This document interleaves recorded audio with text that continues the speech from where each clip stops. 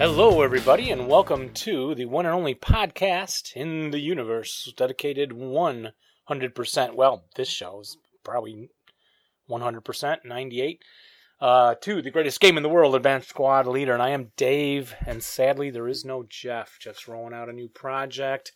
My wife and daughter are out of town. My sons were home. I kept this night open, as well as last night. I'm like, well, I better keep them open and be with my boys. And the boys are gone. So, I didn't line up any squad leader games.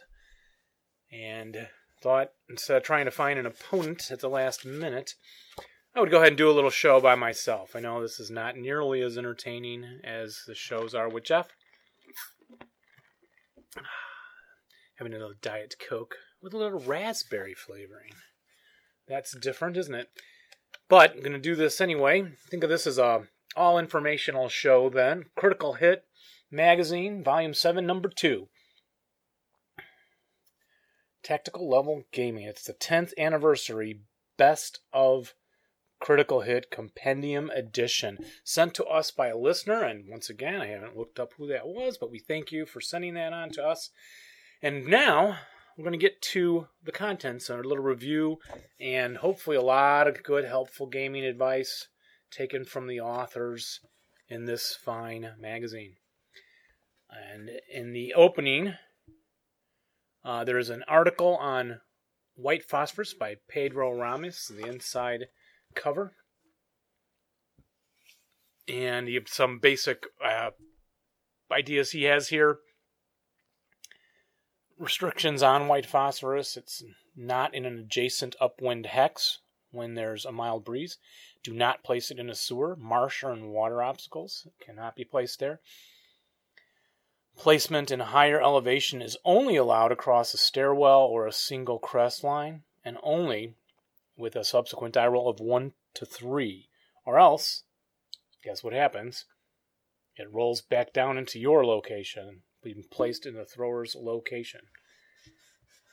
And he has a chart here showing the morale of the troops, and with the terrain effect modifier. And in this article, he has a nice chart on morale of units, their percentage of passing white phosphorus attack.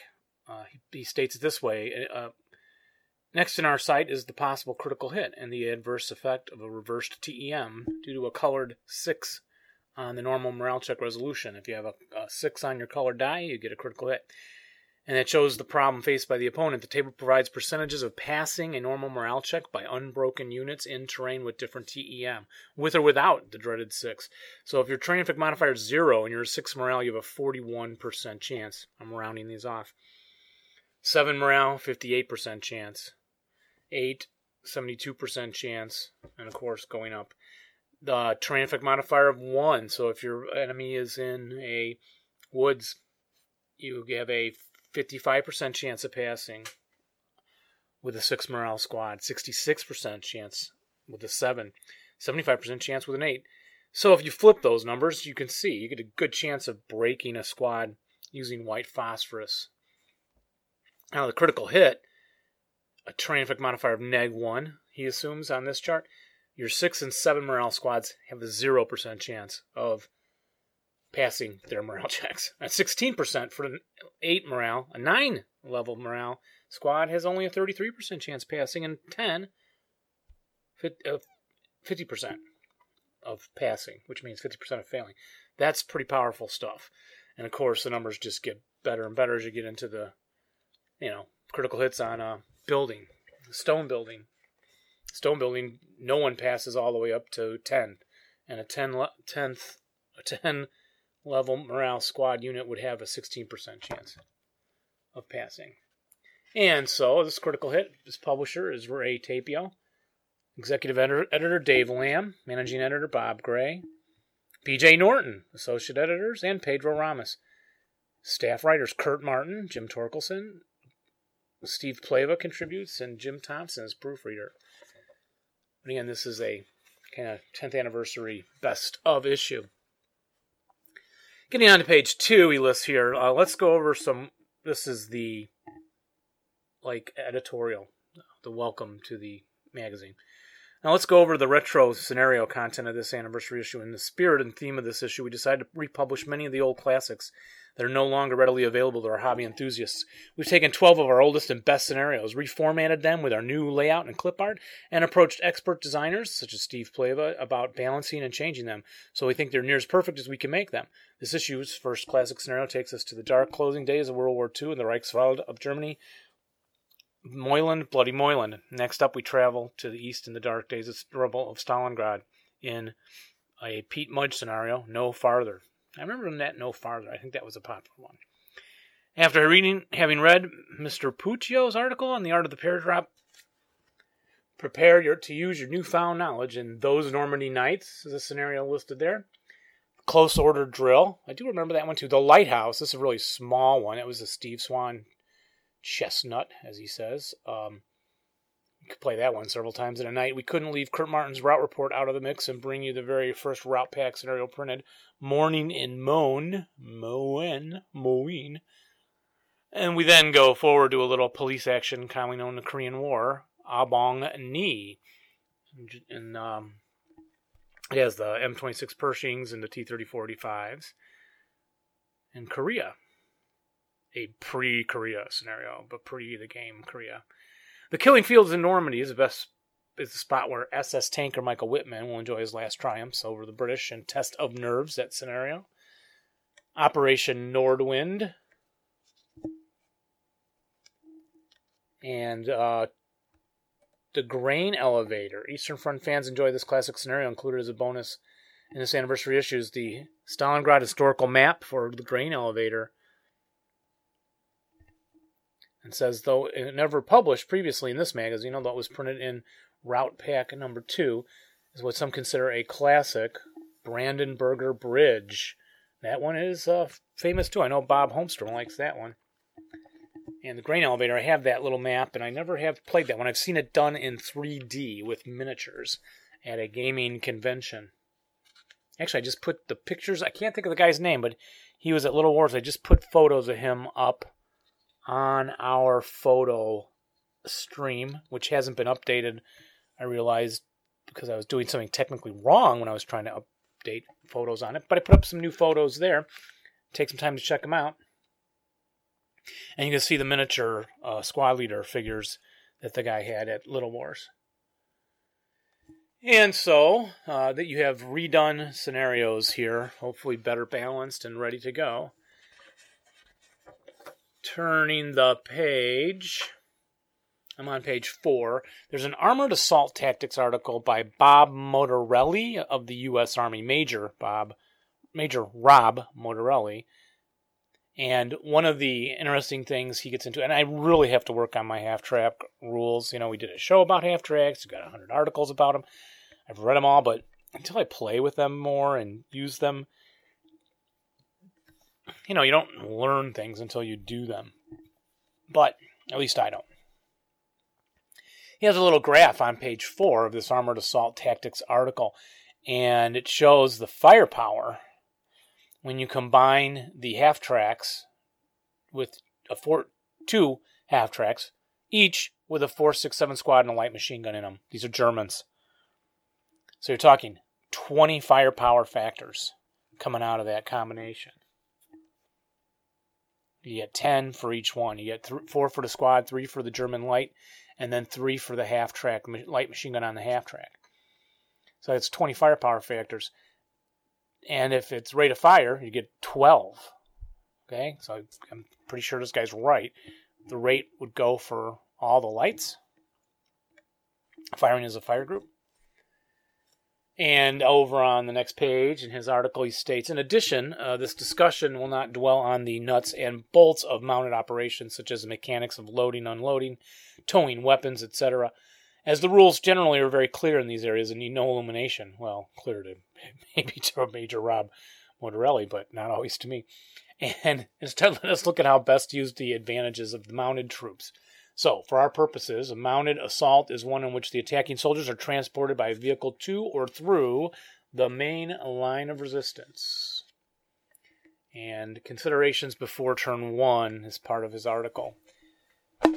He states, the unique status even allows them to drive right into an enemy-occupied hex for overrun and subsequently dismount in the hex for triple point-blank fire. He's saying this goes for all mounted troops. And their unique status allows them to drive right in to an enemy-occupied hex for overrun and subsequently dismount in the hex for triple point-blank advancing fire and close combat. This 1-2 punch, especially the overrun, is the shock effect part. The speed with which a half-track mounted platoon can act can be very disconcerting. If a mounted platoon begins the turn on one side of the board, by the end of the turn has crossed the board, overrun the enemy skirmish line, and dismounted in the midst of the enemy position, well, you can be sure you've achieved a shock effect. Yeah, that would shock me. He continues, if broken while in a truck or half-track, passengers can continue to be transported forward, possibly self-rallying at a later point without ever routing backwards. On the downside, however, mounted troops suffer from a high degree of vulnerability than infantry, higher degree. While mounted, they may even be immune to small arms, but if their vehicle is hit, they will usually suffer collateral attack, and if it's destroyed, of course, you have your crew survival roll. There's no braking, no route and rally to come back to the fight if you fail the crew survival roll. So yeah, that does make it very risky and an enticing target to try and knock out a half-track loaded with troops. That's for sure. The decision of how to use your assets in a mounted assault may be based on several considerations. Good analysis of your mission is essential. Know the enemy's anti-tank capabilities and how to neutralize them. Ensure the terrain will support your operations with blind zones for dismounting and good trafficable avenues for movement. Ideally, mounted avenues should be 2 to 3 hexes wide to allow for flexibility, though 1 hex wide routes will do in a pinch, and if the vehicles are escorted by infantry. Don't rely on threading the needle bypassing 3 buildings to get into the enemy position. They may have it covered. They may not be able to do it.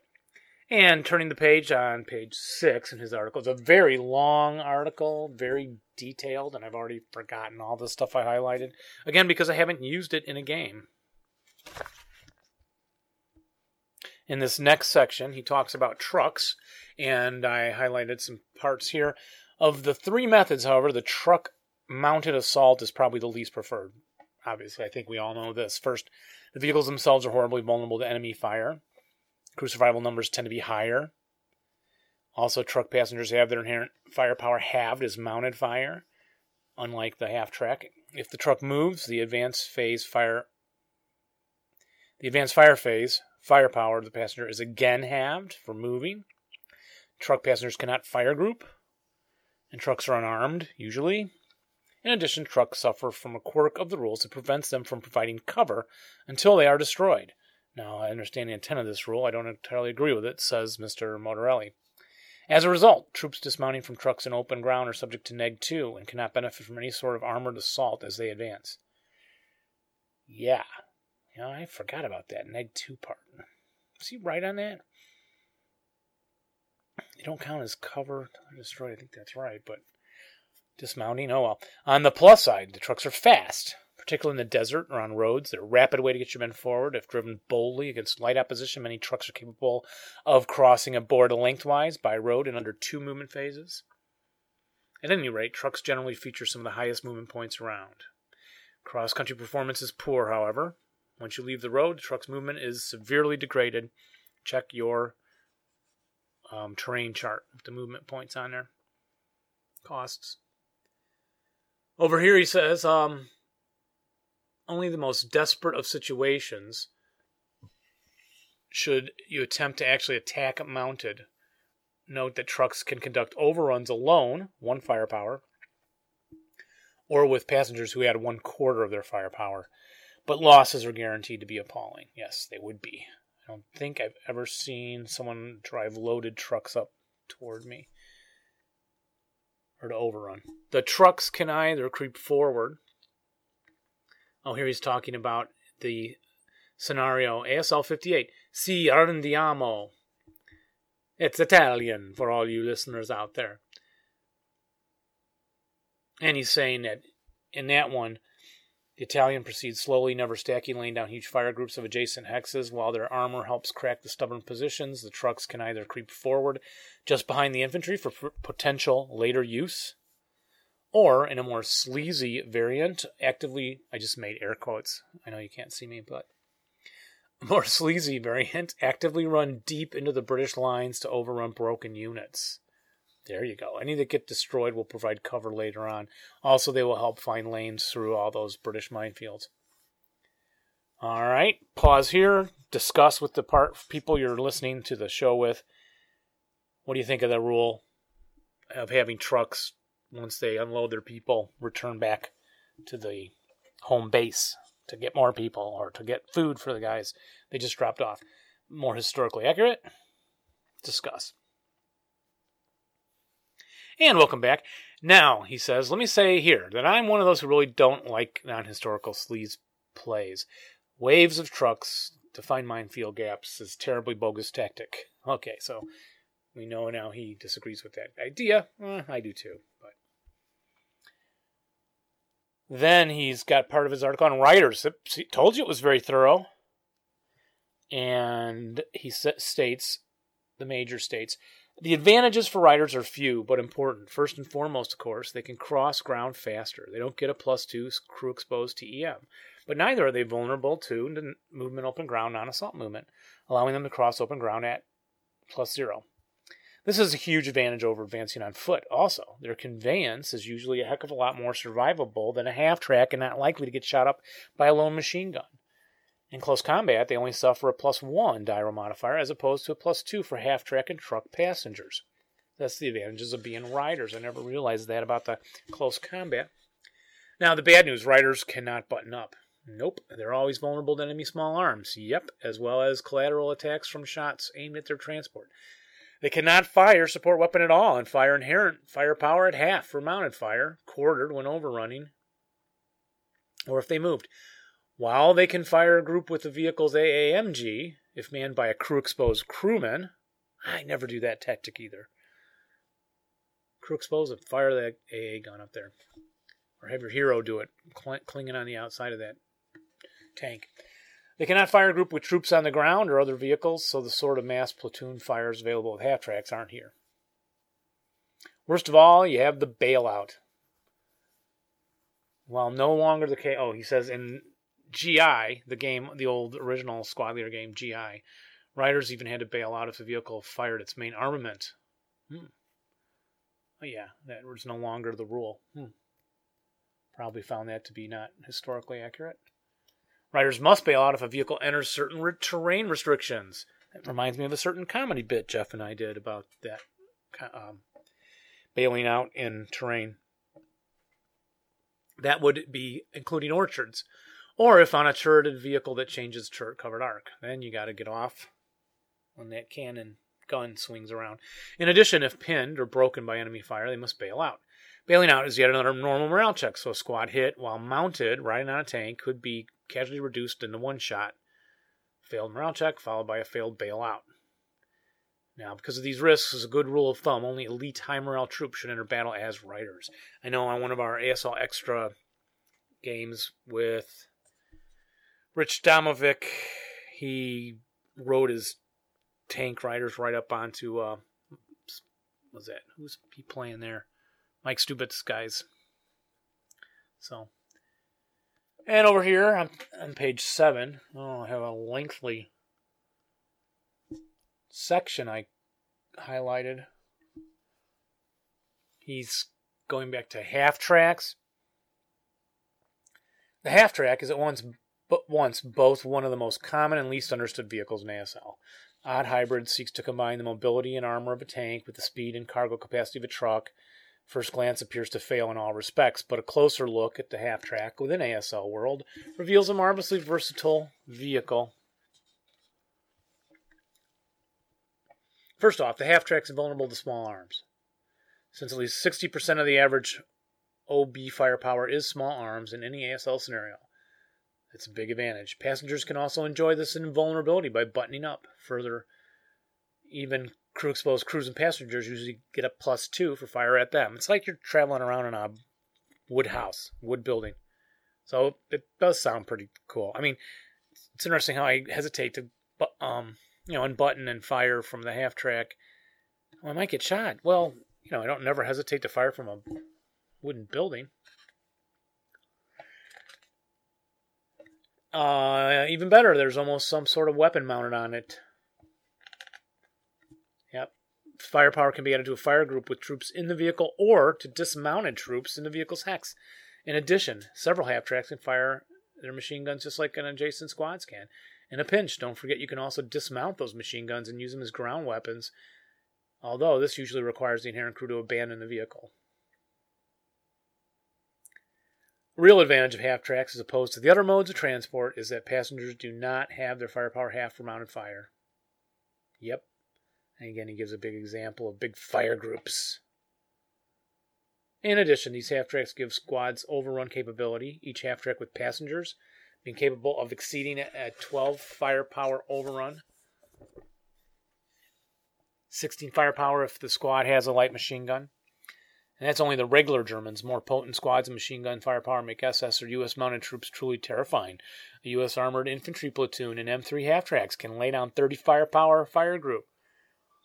36 firepower if in an M3A1. That's a platoon. That's 3, right? Vehicles. And up to 16 firepower overruns.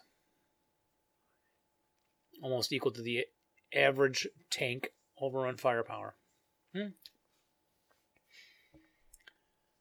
Gotta remember that one, folks. And he states, the single greatest drawback of the half-track, however, is its vulnerability to even light AT weapons. Usually losing a half-track is not going to cost you a scenario, but losing a squad or a leader can set you back. That's why fighting mounted, despite all the advantages outlined, is not usually practiced. Just dismounting the squad and having them assault move with the vehicle is the safest way to go.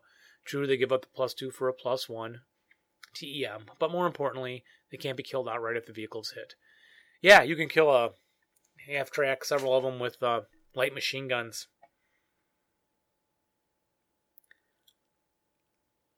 And then there's no collateral attacks on people dismounted by them. And getting near the end, it is a big, long article. Half-tracks generally lack smoke-making capability, but their passengers, riders, crew do not. Crew-exposed inherent crews of armed half-tracks can throw smoke grenades, as per the rule F.10 that came out with the desert rules. Have them do it right before the troops dismount. It could provide them with valuable cover during that phase of the game. And the next couple of pages, I didn't highlight anything as he finishes the article.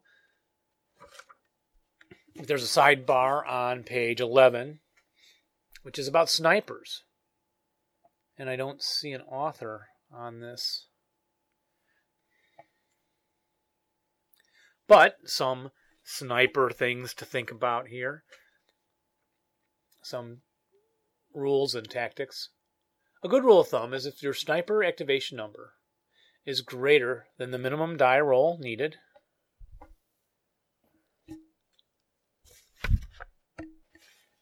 the good rule of thumb is if the sniper activation number is greater than the minimum die roll needed, don't take the shot unless you absolutely must. A 4 firepower +3 die roll modifier shot will yield a pin check on a die roll of 4 or less. If the enemy's sniper's 5 or higher passes up the attack, the result could well be a sniper getting one of your guys instead. And further down, without looking at your rulebook, answer this following question. Quiz show. What die roll modifiers apply to sniper checks? When? That's question 1. Pause, discuss with your friends. Question 2. When are sniper checks allowed? Question 3. What units are eligible? Question 4. What final die roll is required to affect the enemy sniper? If you don't have a clue as to these answers, then you probably get stung by snipers often. The best defense is a solid offense. When a sniper attacks a stack of your units, attack back. Most of the time, all the units will not be affected. Use them to make the sniper attack or check, whatever that's called. True, they may end up TI and can't conduct a sniper check at all if they're tried already or are pinned, but the end result can be worth the inconvenience. And he points out, whoever wrote the sidebar, along the same lines, don't be so anxious to roll that location die roll when a 2 comes up on your sniper attack. It may be more effective to reposition where your sniper is. That's an option that you also have. I'd like to revisit those questions he asked, but you'd be appalled at my lack of ASL knowledge. So, I'm turning the page. Page 12 has a thing called holding the line. I didn't mark anything in this. It seemed pretty basic about setting up where to put your defensive lines and stuff. It's good, but no author on that one either. And then an article by Steve Swan. Scenario design. Science or art? Cue the box art review music.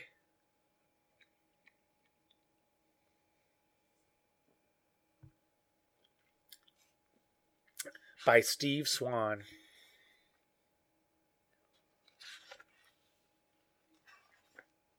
And I didn't highlight anything in this article. So, I read it all, though, dutifully.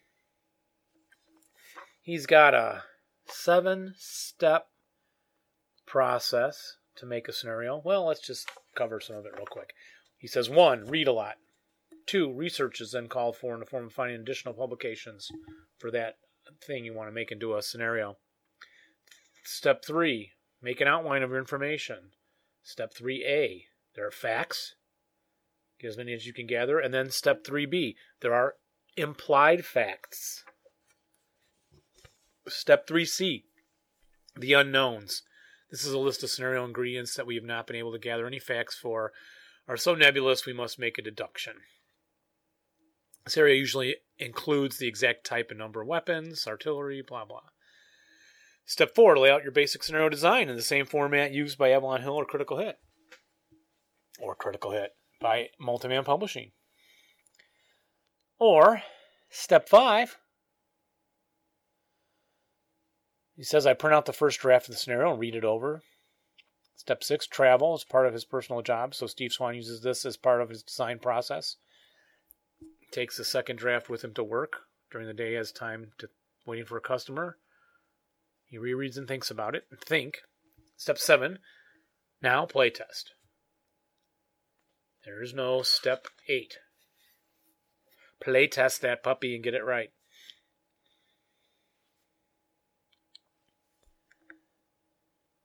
He does note here that he wants to tell everyone scenario 89-A2 Bulford's Bash is unbalanced. He's not met anyone who's won the scenario as the Germans. The British forces are just too strong for the air assault, and they are not historical. Some players may want to try A2 again after removing one AA gun crew, 2 4.58s, an 8.0 single-man counter, and an LMG from the New Zealanders. The defenses were heavily depleted historically and are too strong as printed. Yeah, I wonder if they've reissued that one with those corrections. I'll bet they did something to that one in For King and Country when they because that came after this. And Steve's article, nice, about design.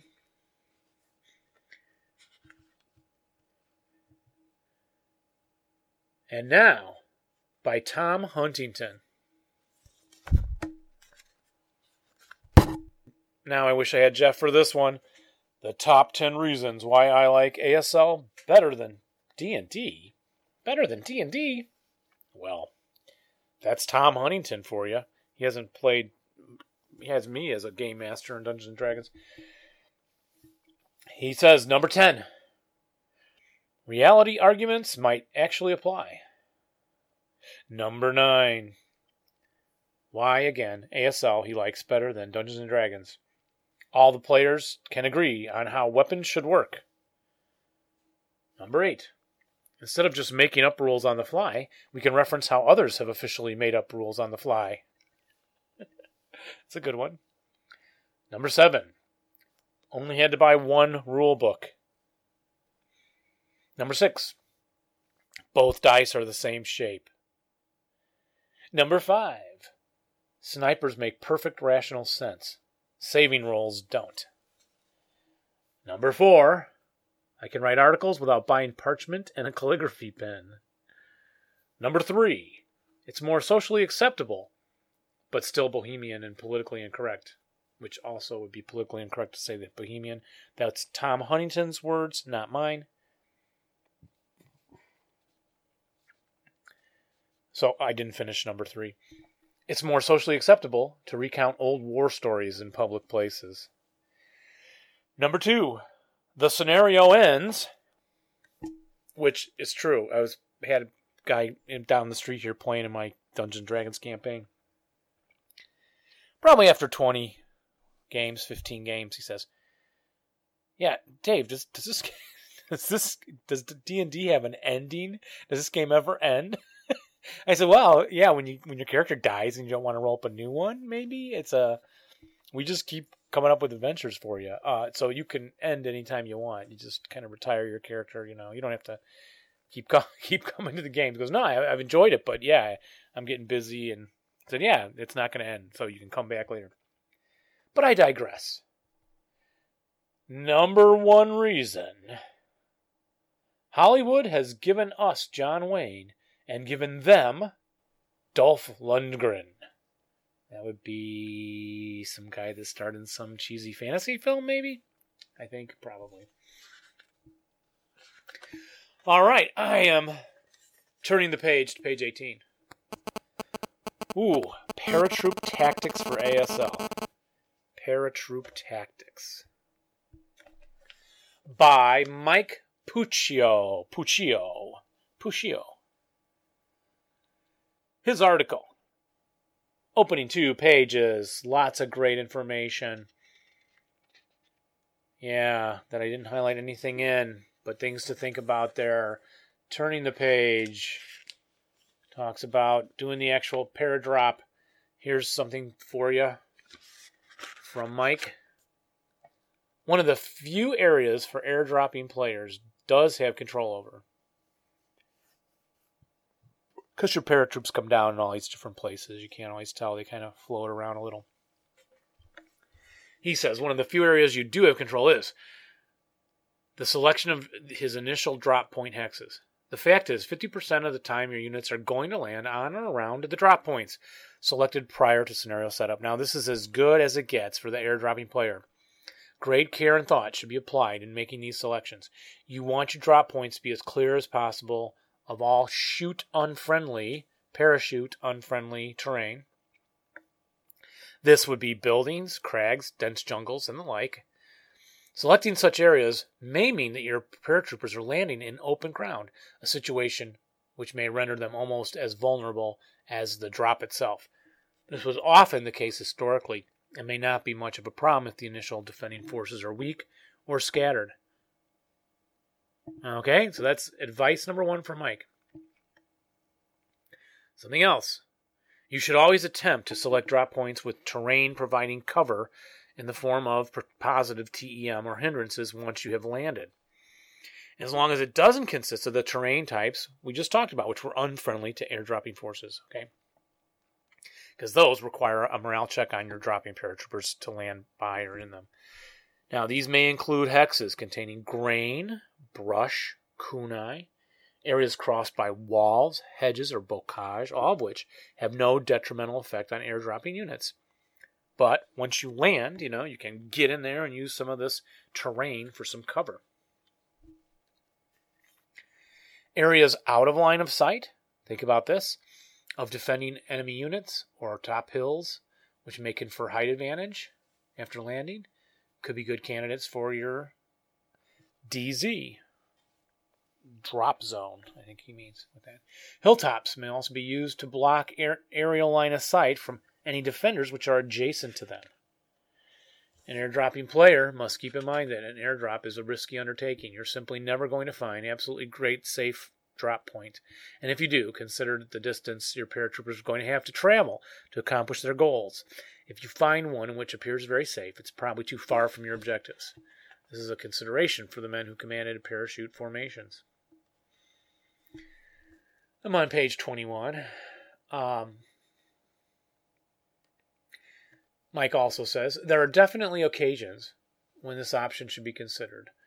Which option? An airdrop right on top of your objective and its defenders aims to overpower them with sheer numbers and surprise. This might be considered if the players conducting an airdrop may be able to bring a concentration of force to bear on the defenders by using the initial fleeting mobility advantage conveyed by the airdrop itself. This concentration of superior force upon a critical point is in keeping with a well-known military axiom. Airdropping forces should bear this in mind and practice it at the majority of the time. For example, 2 wings dropping on either side of a likely enemy defensive position may be able to bring encircling fire to bear and deny route paths from the outset. Think of how hard this significant advantage is to achieve in many conventional scenarios. Keep in mind to balance this concept of initial mobility with the proper selection of airdrop points as discussed earlier. That's some good advice from Mike. And turning the page to 22, we have, I wrote a note, this is specific to Drop Zone A scenario. Oh, is that a scenario in the magazine? Drop Zone A. Maybe so. So this whole page is talking about examples of how to do some paratroop drops. He's got an illustration with the map for the scenario over on page 23. All these articles, very fine print. This magazine is really only 40 pages, but it is really small print and chock full of stuff. So if you can still find this somewhere on eBay or something. What year was this published? Just thinking back now here. Oh, can't find it. But anyway, back to the paradrop tactics.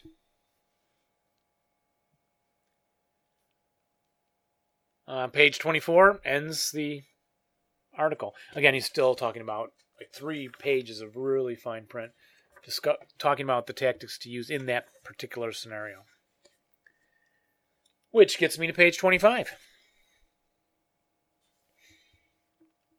Steel Rain, an artilleryman's view of OBA history and use in the ASL games system. Steel Rain. This article is by Jim Gunny Thompson. Jim Thompson. Opens up with some little narrative kind of writing about using OBA and historically and in ASL. He goes through historical perspectives from various nations. U.S. artillery. He's talking about preparation of the major powers in World War II and their concepts for artillery operations developed based off of German Colonel Georg Bruckmüller during World War I. Oddly enough, the only country that didn't use these concepts was Germany until 1943, after the tide of war had turned against them. Bruckmüller identified 3 distinct support stages for offensive operations. 1, preparation. 2, support during the assault. And 3, follow-on support.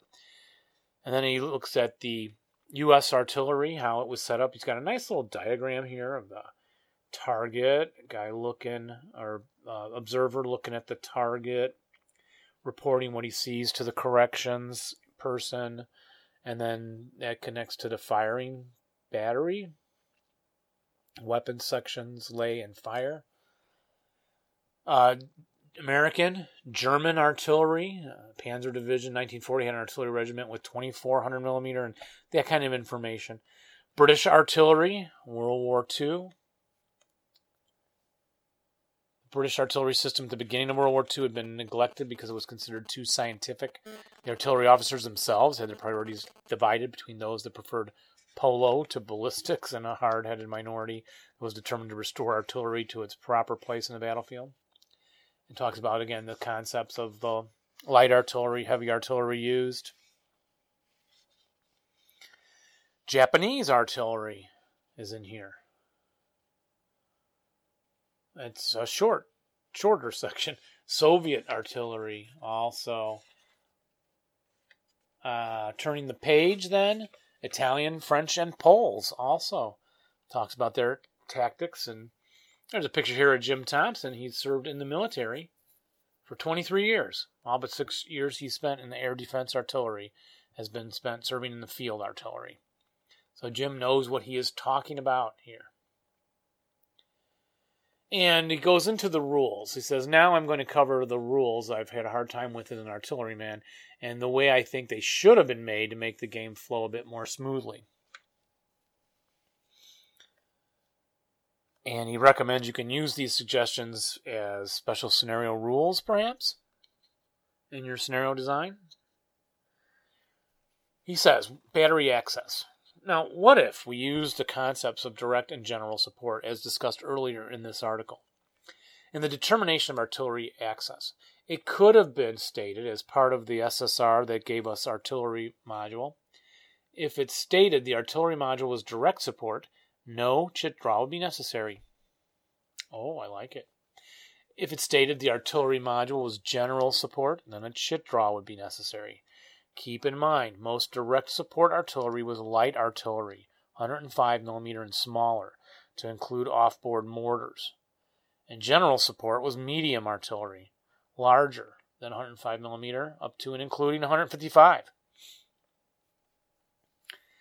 Then, he says, over here on page 29, I'm assuming this is meant to represent, what was he talking about? A rule saying that you do the extra chit draw, when you can't see a target in the area or whatever the rule states next to the thing, known enemy unit, whatever. You have to draw the chit again and then put it back in. He says, I'm assuming this is meant to represent a suspected target the observer thinks is there.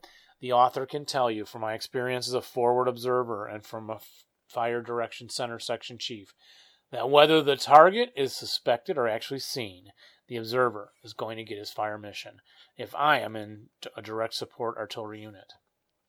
If an observer calls for an FFE, and after it is completed, the enemy has not been suppressed or neutralized to his satisfaction, he can call for another FFE. That will be converting an FFEC to an FFE1. Even if he has to correct and get it. In my opinion, the extra chit draw should be required for any OBA except that which is designated as direct support. Now, without a chit draw for direct support artillery, this leaves the question of how we can handle ammunition status, since we either added or subtracted chits depending on the status. Now, what if our status was handled by standardizing how many missions would be available dependent on the ammunition? Normal ammo status would be 3 missions, increased by 1 for plentiful, and decreased by 1 for specified scarce. This should make it a fairly realistic amount of missions available in the time framework of most scenarios, and remind us of the more elegant squad leader system, courtesy of John Hill. The editors added that comment. I don't know how that worked. I didn't play squad leader originally. Just advanced. Accuracy die roll, he states, would depend on 3 basic factors. The forward observer's accurate target location procedures. 2, the battery fire direction center's accurate calculation of the firing data. And 3, the gun's accurate lay procedures and accurate setting of the fire direction center's data onto the gun. And he goes on to talk about Rule C 1.3. About the black hit numbers, accuracy die roll, less than or equal to 2 on target. Now, if not accurate, C 1.31 says you make a die roll to determine the direction and extent of error. The 6 hex maximum is 240 meters in abstract distance. A 240 meter error in a first round is not common, but possible. So this portion of the rules with figuring die roll odds is fairly realistic. And, Jim says, I mentioned earlier the 3 basic elements for accurate artillery fires in the ASL game. The forward observers represented by the leader possessing the radio, and the FDC and the guns represented by the off-board artillery. Now we could represent the proficiency of the forward observer by using his leader's modifier as a die roll modifier applied to the accuracy die roll in the initial spotting round. By doing this, we could now add another decision that the player must make in his game strategy. Do you use your neg-3 leader to lead the infantry, or leave that to the neg-1 and use the neg-3 to get better results on the artillery? Suddenly, combining that 6+1 leader with the radio does not look like such a good idea anymore. That's a good point, Jim. I like that a lot. I like the whole idea that he's got here of, having this 2 kinds of artillery. What do you call it? General support versus direct support. And making the direct support much more available than the randomness of the artillery as it is now. So designers, start putting this into your scenarios. Now he says we can represent the class of the off-board artillery unit by using the class of the squad majority type in the OB as a die roll modifier to the extent of error die roll. So if you're elite, you got neg-1, first or second line, 0. And the conscripts or greens, you got a +1. Assuming that, I guess, the artillery people with the army group would be also less experienced if they're accompanying a lot of greener conscripts out into the field. I like that a lot. Oh, turning the page to page 30. And page 30, the wonderful article. I remember this when it originally came out. Chess Clock Variant by Gerald R. Tracy. I don't know. Maybe this Gerald guy is the brother to J.R. Tracy. We interviewed J.R. Tracy on this very podcast. Maybe we should interview Jim Thompson about these ideas he has here in the Steel Rain article, or Ray Tapio himself. But this Gerald guy, probably brother to J.R. Tracy, wrote an article. I know, it's the same guy. Chess Clock Variant. It is December 1942. He's also writing this to make it sound like narrative writing. It is December 1942, and I'm trying desperately to fight my way to Stalingrad. In the little town of Verkhneykomsky, my potent relief force has all but wiped out the defending Russians, and I need only crush the remaining 237 half squad to win. I carefully plot my final player turn, considering whether to kill off that dungeon master. Sorry. DM, when you're playing ASL, means duress morale or something like that. Not the dungeon master. Okay, I only did that because of that previous thing that Huntington wrote, the top 10 reasons, okay? All right, again. I carefully plot my final player turn, considering whether to kill off that DM guy. Sorry. Hate to lose on a self-rally. Yeah, right. Wondering if I should prep fire or move my MK for F2s, and working to get every possible firepower factor at my disposal, aimed at the scrawny half squad standing between me and victory. Finally, after considering all these possibilities and having settled on a plan of attack, I wake my opponent and set it in motion. Halfway through my movement phase, as I stand on the verge of victory, my opponent interrupts my march to glory with a shout of, "Time, I win." Startled, I check the clock, and sure enough, my flag has dropped. Looks like Von Paulus and the rest of the Sixth Army will have to get out of this jam without my help, after all. Yeah, I like that, JR. That's a good write-up. And I like your idea here.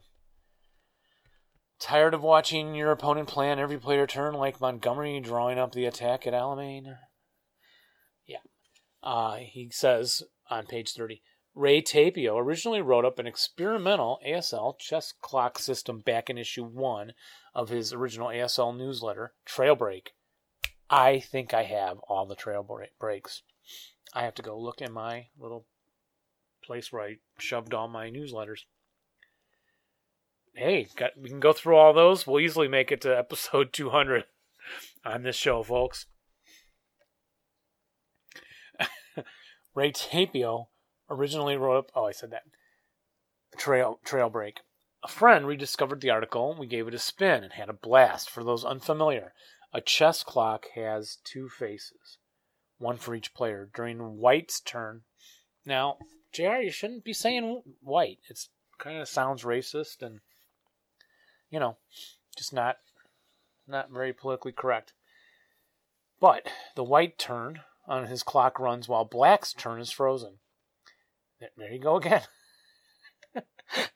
And as soon as white completes his turn, he hits a button which stops his clock and starts the black player turns.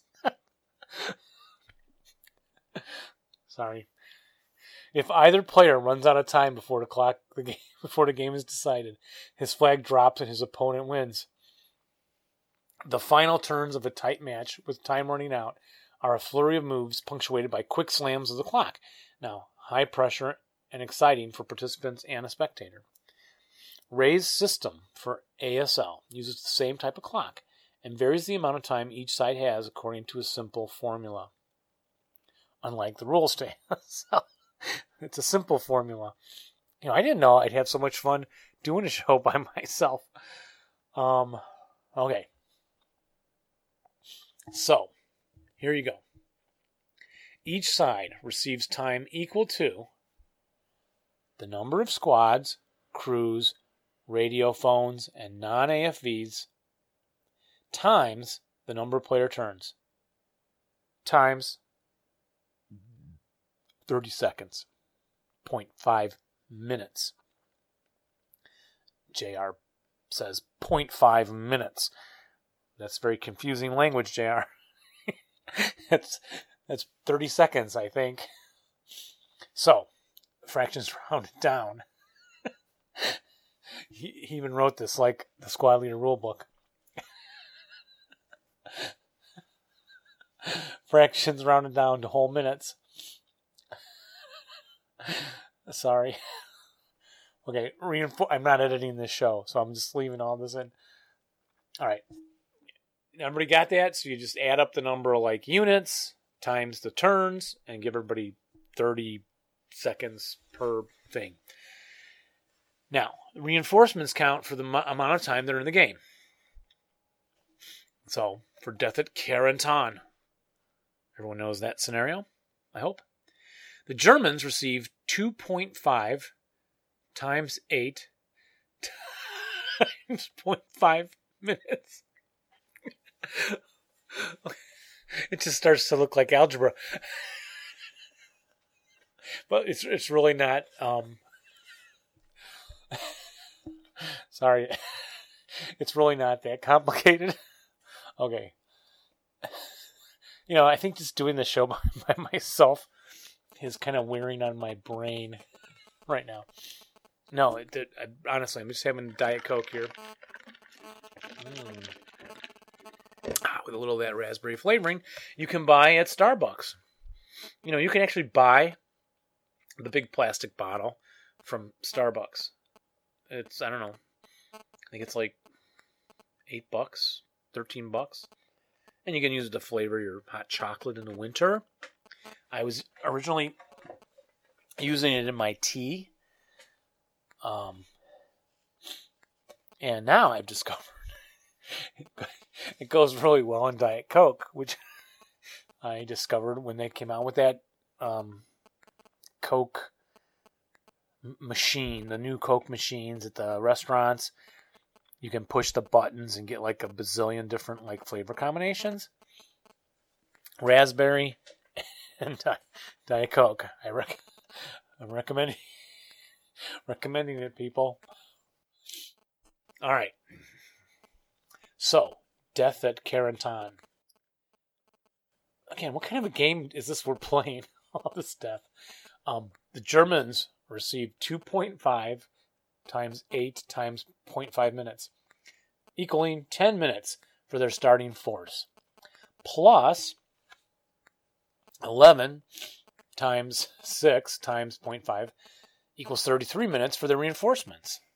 A total of 43 minutes on the clock. Wow, 43 minutes. You know what, folks? We can do this. You know how to play the game. Just play the stinking game. Stop sitting around thinking. All right. 43 minutes on the clock. Now, for Americans, we have 3 times 8 times 0.5 is 12 minutes for the onboard force, plus 9, including the radio, times 7 times 0.5 for 31 minutes for a total of, here's the important part, 43 minutes as well. A good match for time. Now, for vehicles, we slightly modify Ray's system and weighted AFVs at 0.75 minutes. Hello, my son is here. Okay, that was Aaron. We just talked about helping Jeff. Since Jeff's not here, we probably should talk about him a little bit behind his back. That he needs help moving the hard cab part off of his Jeep thingy, his car. So sounds like someone just fell down upstairs. And we're going to go help him do that tomorrow. And then Aaron just told me I left the water running in the sink, which is, not a good thing. But he didn't clean up the macaroni and cheese like I asked him to. I had to clean the pot out, and I started filling it with soapy water. Apparently got all into making the show and just came on down and started recording. But don't worry, folks, if water started coming down through the ceiling here, I would have been able to go take care of it. All right. So where were we? Okay, now they're weighing vehicles at 0.75 minutes due to the wide range of options and high movement point available to the units. Now, for our game of Winter, who names these scenarios? Seriously. Winter G. Witter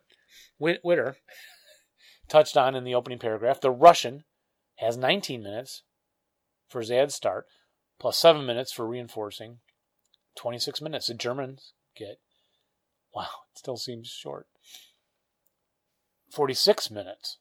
They got more stuff to move around. And no, I didn't give the Germans more time just because I lost to the clock the first time I tried it. Sheesh. JR's a good writer. Good writing, JR. So there you go. Now, I love this idea of using the clock. I love the idea of playing faster. On the other hand, it's fun to sit around and stare at the board. Oh, I could do this or that or that. But, I don't know. I often get to where I want to finish the game in the night, that same night. I don't like to try and save them. I got games all over the room here. Well, not Squad Leader games, but other games. Well, I got 2 on the bed over there that I was setting up, pre-setting up. There's a conversation to have, pre-setting up your games. Okay, we got 2 ideas going here. 1, talk with the people you're listening to the show with. Pause and discuss. Should you pre-set up your defense, especially if you're hosting a game? Discuss. Welcome back. And now we need to discuss this question. the chess clock variant. I like it, but it doesn't sound like a lot of time. Right? Are you all with me on this? 46 minutes. Now, this doesn't include setup. Well, let's read on. I didn't highlight this part, but let's just do it anyway. Show's about an hour now. We're on page 30. Got a little way to go. Due to the highly interactive nature of ASL game turn, each player is on the clock for brief periods before hitting the button and passing it to his opponent. The attacker hits the button for prep fire, goes straight on to movement. If the defender wants to shoot, he slams the clock, takes his shot, hits the clock again. More importantly, if the defender says, hey, wait a sec, I want to think about this one, then he needs to hit the clock as well. Think on your own time, bucko. Defensive fire is conducted on the defender's time, while rally, close combat, and rout are all neutral, so both clocks are stopped. Okay, there we go. We just gained some of that time back that I was worried about. Rally, close combat, and rout are all neutral, so both clocks are stopped. Finally, rules disputes resolved off the clock. Okay, that's also okay.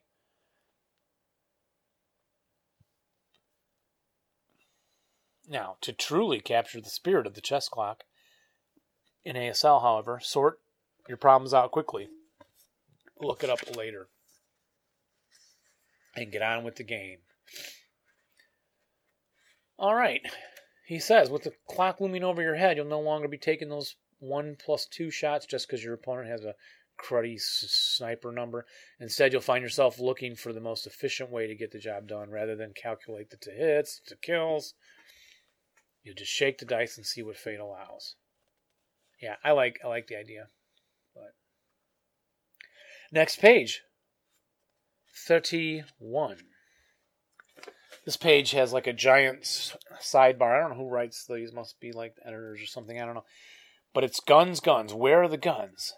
And in this discussion article, it says the first group to consider is your heavy weapons. Now, guns. These units are relatively static since they cannot be easily moved around to deal with an enemy threat beyond their current covered arc. They have an inherent advantage in that they pack the punch to deal with all sorts of threats, ranging from enemy infantry, half-tracks, tanks. Another inherent advantage is that these weapons may set up hidden. This is about where to place your guns as the defender. Thinking about the task for each of your gun types and where to place them. Remember, the gun must be emplaced to set up with hip, hidden initial placement, but need not be in concealment terrain. Now that said, you also need to note that hidden initial placed guns that are not in concealment terrain lose concealment more readily. I think it's when the enemy gets a line of sight to them. You know, you turn the corner and there's a gun dug into a dirt road. Can't be a paved road. And the next part of this little one-pager article. It's high time players open their minds and look at a wider array of terrain types for their guns. I'm guilty of this also, of not doing this. Let's say the opponent has 2 tanks in his OB and you have 1 gun. You plop it into that cozy stone building along his axis of advance, and like clockwork, here he comes, one of his precious tanks, right where you want it, along the left side, or where your gun is ensconced. Ensconced? Mine are emplaced. I don't know about this. You reveal your little battlefield surprise. Pop goes the weasel, and it scratched 1 flat top or tank. Seems like a big win for your side, and you peer up from under the brim of your NRA cap, expected a look of chagrin, if not sheer terror, or admit the first twitch of an impending board flip, aka unconditional enemy surrender, as your opponent throws the board over. He's talking about here. Instead, you watch your opponent calmly pick a little white counter up with the letters covered arc on it, placing that counter on your AT gun. With a smile that shows off his gold tooth display, he mouths, C511. Oh, C-S-E-E, comma, 511. C rule 5.11. 1-1. And that fixes your covered arc. Anyway, he's reminding you that you forgot the importance of rule C. No, it's not SEE, it is C, letter C, 5.11. And, you can't turn your gun now, and he gets to move the tank by. So, and the last point that I highlighted in this little page about guns is none of the above that would have happened had you placed your gun in an orchard, a wheat field, or brush. You would not have made your gun less effective in the event it needed to change covered arc, as these die roll modifiers are doubled in a building, woods, but suffer no such ill effects in the other terrain mentioned. Moreover, the only advantage you gain by hunkering in a hut or a copse of woods was the reduced likelihood that your gun crew would be overrun. What's more, since you are already in place, sticking your gun in a stone building only adds another +1 die roll modifier over the +2 you get anyway. Non-building woods setup locations are often plentiful and a lot less obvious, and they do not suffer from covered arc restrictions. So, he is really pushing us to get our guns out of those buildings and woods into better terrain. You're dug in anyway and placed. So why not? All right. Page 32, interview with Brian Martuzas. I won't do any coverage of that. Then page 33, another article by Major Rob Motorelli, U.S. Army. And the article, he does some more kind of historical narrative fiction stuff, and then get into page 34, wire and roadblocks and mines. Oh my. Point number 1, obstacles should always be tied to existing terrain. 3 wire counters in the middle of an open field don't provide much of an obstacle, although still possibly a disrupting effect. If easily bypassed, obstacles will not present the enemy with much of a problem. So he says, think of them as reinforcing existing terrain and use them that way. Idea number 2, obstacles should always be covered by fire. Classic military maxim, and true. A very proficient commander once told me, an obstacle not covered by fire is not an obstacle. It's merely a pain in the butt. Good point. Point number 3. Use obstacles to force the enemy to conform to your will. This is the hardest thing to achieve, but also the most rewarding. As a defender, obstacles allow you the chance to seize the initiative from your opponent. So, you place your obstacles, hoping to get him to move here and there around them and channel his movement. On page 35, I made some notes. In addition, if you have pillboxes to defend, it's almost always pays to put wire on top of them. This severely restricts the enemy's ability to close combat the pillbox occupant. Yeah, often you got to jump in there and close combat those guys in pillboxes to get them out of there. This prevents him from using DCs against the pillbox until he gets under the wire, and can buy valuable time for your troops outside the pillbox to brush off the would-be assailants with fire.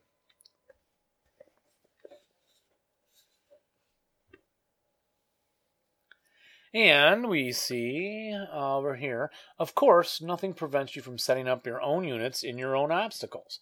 This can be particularly nasty at night. His units undergo minefield attacks as they advance to close combat yours. Oh, interesting idea. I like it. Or be stranded on wire, which hampers his CC abilities. Hopefully pinning or breaking them before the melee even starts. This tactic can be very effective as long as you're aware of the risk to your own units, should they need to leave the hex. If they break, again, at night your units won't rout so easily, and so could cower quite happily in the middle of the minefield, waiting for the enemy unit to come in and try and sweep in for the easy kill on broken units. Interesting. Yeah, at night you don't have to really route. You have the 1 hex route thingy going. Yeah, interesting. At night, make sure your obstacles are within night visibility range of your forward positions. Also have a good plan for illuminating your wire once the enemy hits it. Oh, yeah. Forward OPs or leaders within night visibility range can light up his attempted breach of the wire. I like it. More advice. Be wary of enemy sleaze plays, such as using dummy concealment markers to force you to reveal your obstacles. If you stop his dummy stack in mid-move, roll the die and tell him to reveal a real unit, he'll know he's found something. Why else would you be asking? The only way to counter this is by ensuring your obstacles are covered by direct observed fire. In this way, you can expose dummies by other means before they hit a minefield and force you to say something that might give up your hand. Right, okay. Dummies go into the minefields. You don't know what they are, so you have to tell them to reveal something. Right, and there's nothing there. Okay. Going on to page 36. Designate an obstacle breach force before the scenario begins. In breaching operations, it's usually best to have 3 elements: an overwatch force, which suppresses enemy defenses by fire to cover the breach, a breach force, which conducts the actual clearing of the obstacle, and an assault force, which will push through the breach and exploit the gap. Size and composition of these are tailored to the tactical situation. In general, your overwatch force should be augmented by machine guns and good leadership. Your breach force will naturally include any special assets you have, like flail tanks, sappers, DCs, and the assault force should be mobile, maybe mounted, and capable of good close-in fighting if necessary. Once the breach is opened up, you'll want to exploit it rapidly. I wrote a question mark by that. I don't know. I think, first I'm thinking I didn't understand this, but it's very clear. You know, have some dudes to lay fire on around the obstacle to keep your enemy from shooting at the guys clearing the roadblock. Have the roadblock clearers with cool stuff like demolition charges or whatever they need. And then guys to move through the opening, but I'm not sure in game, ASL game, that you have that many guys available to go clear the roadblock. I think that's why I wrote the question mark, or once you clear it, can there be a force waiting just to shoot through it? Yeah, I don't know. He says, when you start to clear these things, begin by laying as much smoke as possible. Obscure the enemy line of sight to the breach area, as well as drop smoke directly on any overwatching positions, as you would in any game. Over here he says, any anti-tank minefields set up on paved roads or bridges are easily cleared by infantry who can bypass normal clearance rules. They only need to expend 1 extra movement factor to eliminate the mines at the end of the movement phase. I did not know that. So, of course, I don't know anyone that puts their mines out in the open on the road like that either, but, you know, you could do that. This guy drives his tank up, sees the anti-tank mines. You're going to scare him off of that target. But then, if you remember that you can easily clear these things with just an extra movement factor at the end of the movement phase, you know, keep infantry with your tanks and don't be afraid of that. Page 37, he talks about the scenario A56, a good party, with all of its mines and obstacles and all this stuff as a good scenario to try these tactics with. On to page 38, I didn't make any notes. And 39 gets into River Crossings in ASL by Chris Maloney, Operation Desert Storm veteran, U.S. Army. Chris Maloney. Page 39, I didn't make any notes. Going on to page 40 to wrap this up. Crossing the river.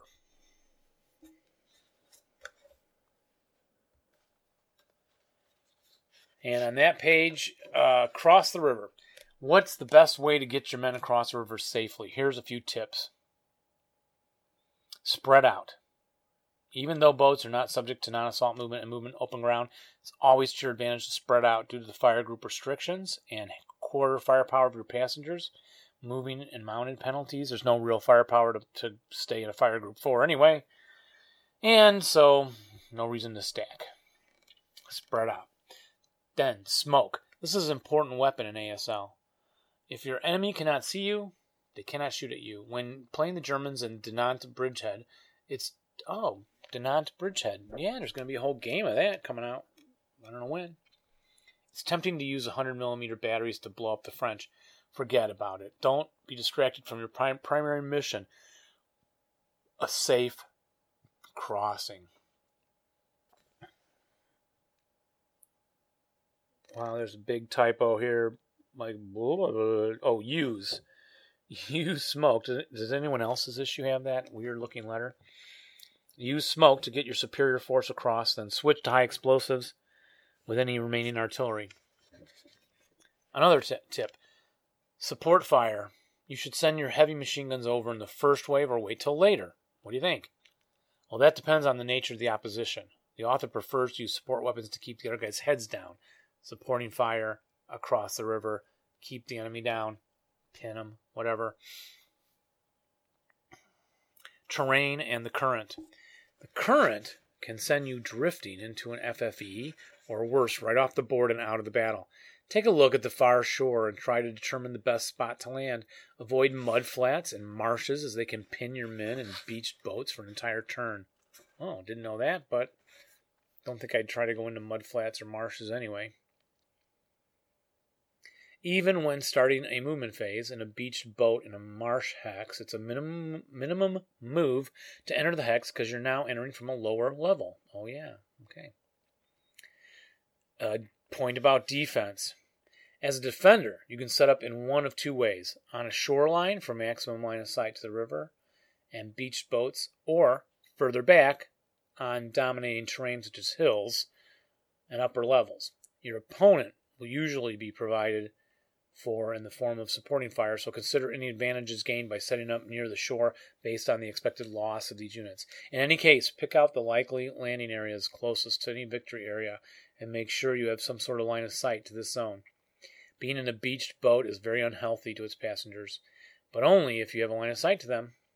Also remember, your units are in a building or woods on a river's edge. Your opponent will have to use CX to advance out of the boat into CC with you, close combat. So, as a defender, set up higher levels to be able to see where these guys are crossing and landing into, and so on. The back cover, I guess we say here, is talking about Half Tracks by Philippe Léonard, and he's really taking a look at a lot of these individual guns. He points out stuff about forming fire groups and so on, but he breaks it down into American and British, Italian, Chinese, and French half tracks with little notes about them. For example, American, the M3A1 Scout car. This vehicle uses truck movement type, and its British version, the White Scout car, are listed as APC, Armored Personnel Carriers. No mounted fire, removable support weapons. Weapons may remain on board without passengers, riders. No reference to fire group benefit, as it seems. The Chinese VCL MK6 carrier is considered a carrier. Note the Belgian Army owns similar vehicles, and so on. So, back page has the advertisement for Berlin, Fall of the Third Reich, Battle of Berlin, 1945. Now, I had played the one that was sold by Heat of Battle, Berlin, Red Vengeance. It was published in 1997. Steve Dethlefsen, Bruce Kirkaldy, and Eddie Zeman. And you can hear an interview with Steve, at least, on our show. I think it was episode 107. Maybe 106 and 107. And I like that one a whole lot. And then, there's this version by Critical Hit, different people. I understand that guys start designing this stuff independently, but I really hate to have the same historical modules made by different groups. But anyway, that's just me. So, ton of great information here in Critical Hit, Tactical Level Gaming, 10th anniversary issue. It's made for some Squads and Leaders game I don't know much about that. So, but yeah, lots of advanced squad leader material here. Good stuff. Recommend you grab it. Thanks for listening. Gonna sign off now saying, remember to roll low and rally well, except when you're playing me or Jeff, because Jeff's not here. So, take care, everybody. Bye-bye.